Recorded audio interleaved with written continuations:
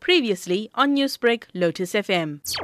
The underlying factor that we need to understand is that we are not necessarily negotiating for an extension to UIF.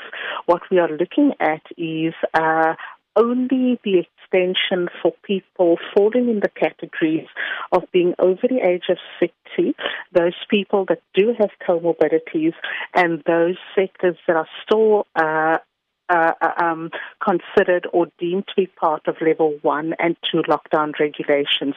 So in essence, whilst the UIF dispensation that has been honoured and stipulated for the 3-month period during the hard lockdown has come to an end yesterday, those specific categories only will be considered right now, considering the very nature of the areas of operation. The deadline was yesterday, and of course, to your knowledge, how is the unemployment or the UIF progressing in terms of making the payments? The most important thing that we need to understand is that government had given a definitive commitment in terms of honouring the undertaking that they had made for the 3-month period.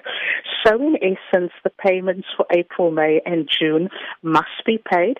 We have, by way of our representation on the Rapid Response Task, ensured that all those undertakings can be in place.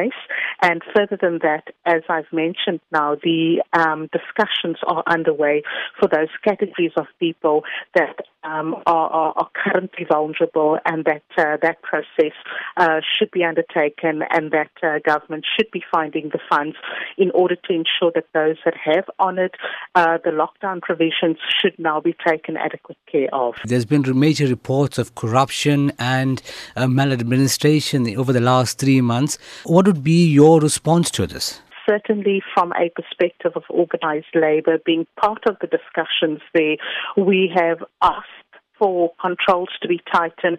We have asked that various measures be put in place, because ultimately the funds are due to workers.